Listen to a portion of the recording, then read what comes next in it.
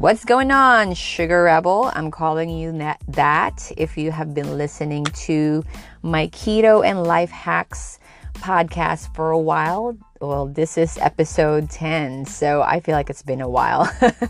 I'm still having fun, so I hope you're still having fun.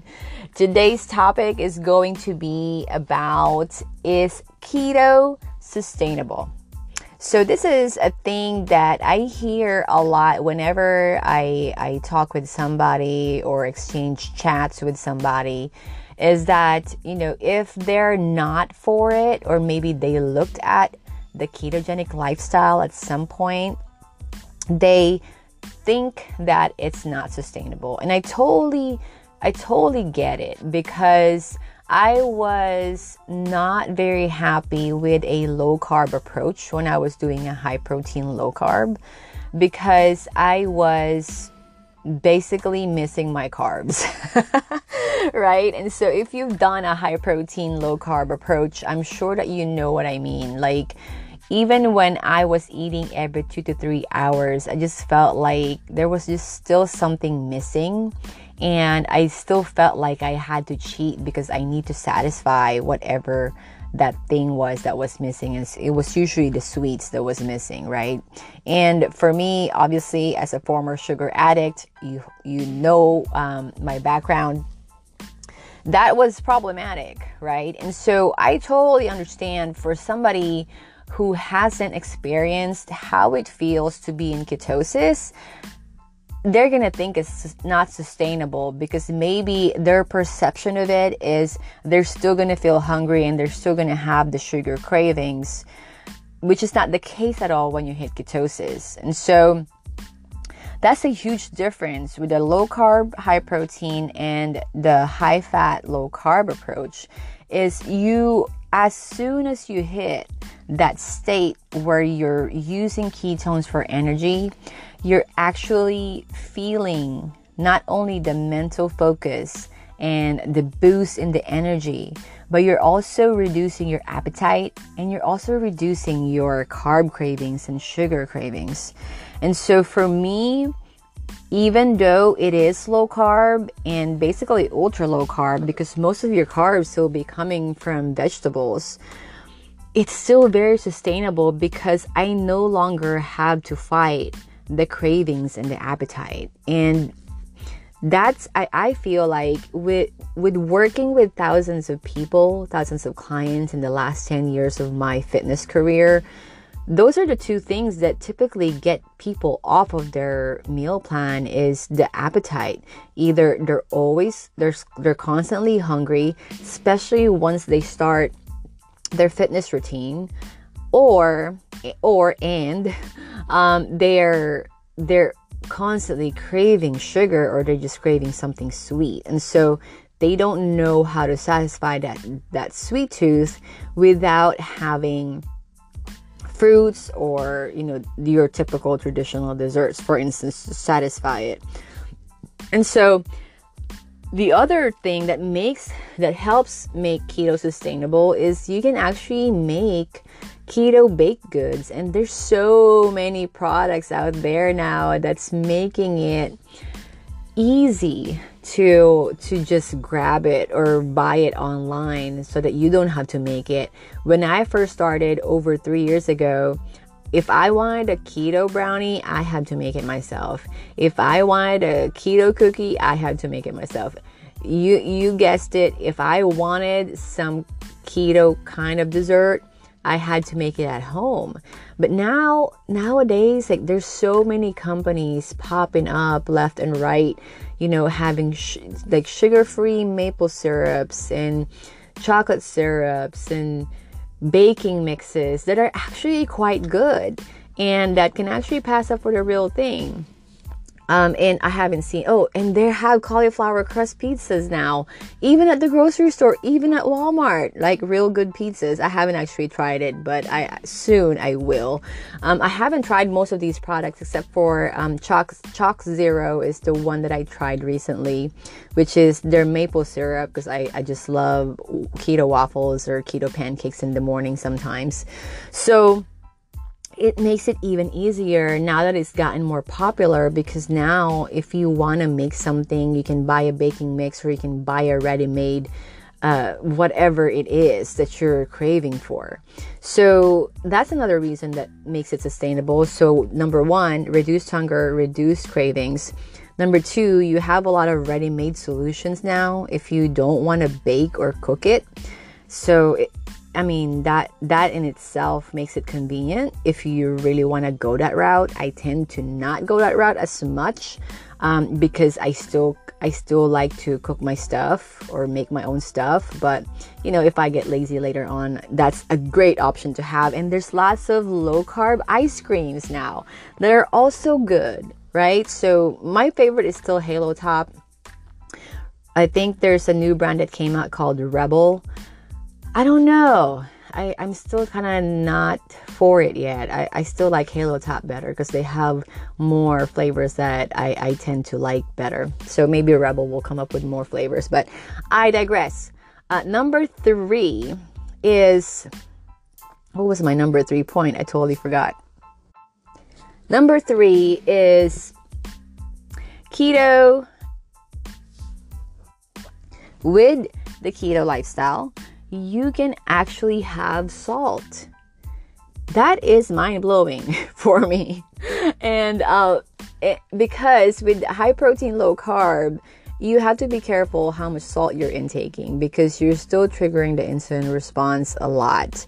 And because you're not triggering the insulin response with a ketogenic lifestyle, ketones are actually diuretic, and then you're not triggering the insulin response, so you're not retaining water. You don't have that issue of retaining water, and so you need to have electrolytes, because with your urine, whenever you pee, you're actually releasing electrolytes, excreting electrolytes along with it, and so you actually want to replace your magnesium, your potassium, your calcium.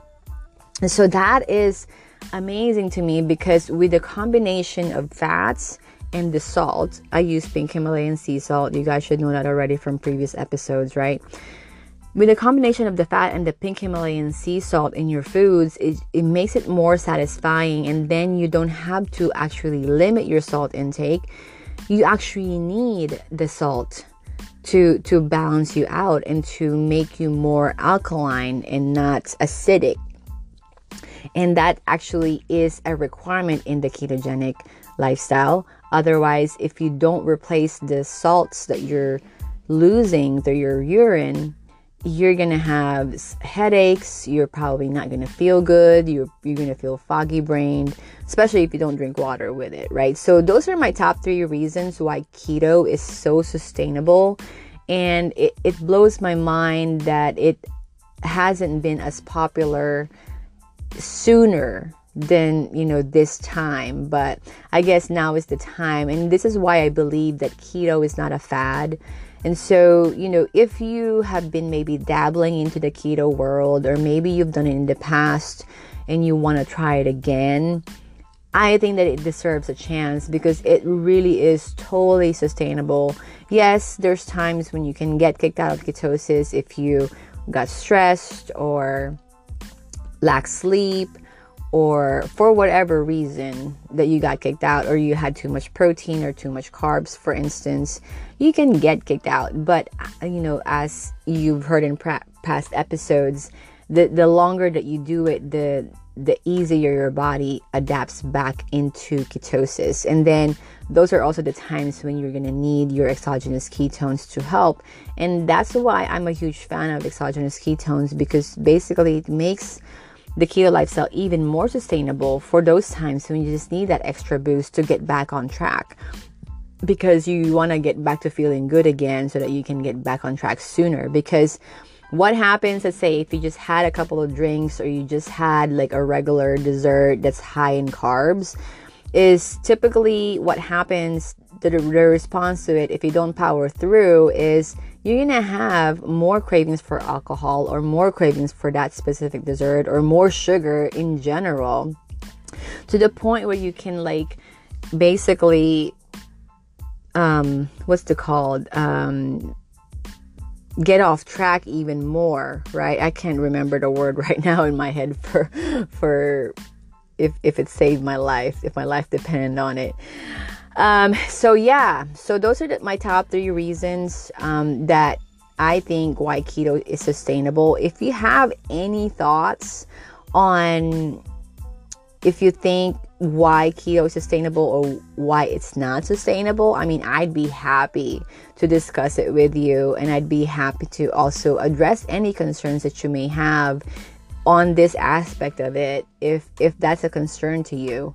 But I feel like if you've had those concerns but you have not felt how it feels to be in ketosis, you deserve to know. You deserve to feel better. You deserve to feel how it feels to be in ketosis. And it's just an amazing feeling. And that's why I'm a huge advocate for the lifestyle, because it's changed my life. I mean, you guys know that already. So anyway, this is going to be a short episode. I just wanted to address that concern. I hope that maybe that addresses some of your concerns with the lifestyle, if that is one of your issues with it. Or maybe you've been thinking about it and that was your thing and you don't want to do it because you're afraid that it's not going to be sustainable. So why try in the first place, right? So I encourage you to try it if you haven't gone full force with it, because it's totally worth it. And even if it's not for you and you find out that it's not for you, I mean, you deserve to find out if it is for you or not, right? And I think that, our health is so important and so vital to our everyday life that you deserve to try everything and troubleshoot your body to what will work for you. And if you don't try keto, then you're never going to find out, right? So I encourage you to definitely try it if you haven't taken the plunge yet. So anyway, for any further questions, if you want to discuss anything with me, feel free to message me on Facebook, either on the Sugar Rebel page or Instagram, also the Sugar Rebel, or on my personal page at Anna Dornier. And I have also links to other resources on my profile and on my bio on Instagram to my 10-day keto master course. And then at the time of the recording of this podcast episode, I have a 7-day keto challenge summer version coming up on Sunday, May 19th. So if you haven't gotten in on that yet, I highly encourage that you reach out to me and let me know if you'd like to participate. It's going to be game changer. It's one of those things that will help you take the plunge without actually having to do it on your own. Imagine having a coach guiding you, holding you accountable, supporting you, answering every question that you have along the way with meal plans, food lists, keto snacks list, right? Everything that you need to be successful doing the keto lifestyle. So if that's you, you know where to contact me. So anyway, thank you guys for tuning in. This episode is coming out on a Thursday on time for the first time since I said it. So we're going to be Mondays and Thursdays now. So stay tuned for the next episode. Thank you guys for tuning in. And if you haven't reviewed me, this Keto and Life Hacks podcast, be sure to do that. I believe I'm going to start doing a fan of the week. So that's going to be based on your reviews. So if you do a great review, I will mention you in one of the podcast episodes for the week. So be sure to do that if you haven't done so yet. And if this podcast helped you, be sure to take a screenshot of it, share it on your social media or your Instagram stories or your Messenger stories. I would greatly appreciate it if the message helped you, because I'm sure that if it helped you, it will help your friends and your family members and everyone else that you're connected to as well. So until next time, hope you have a good one.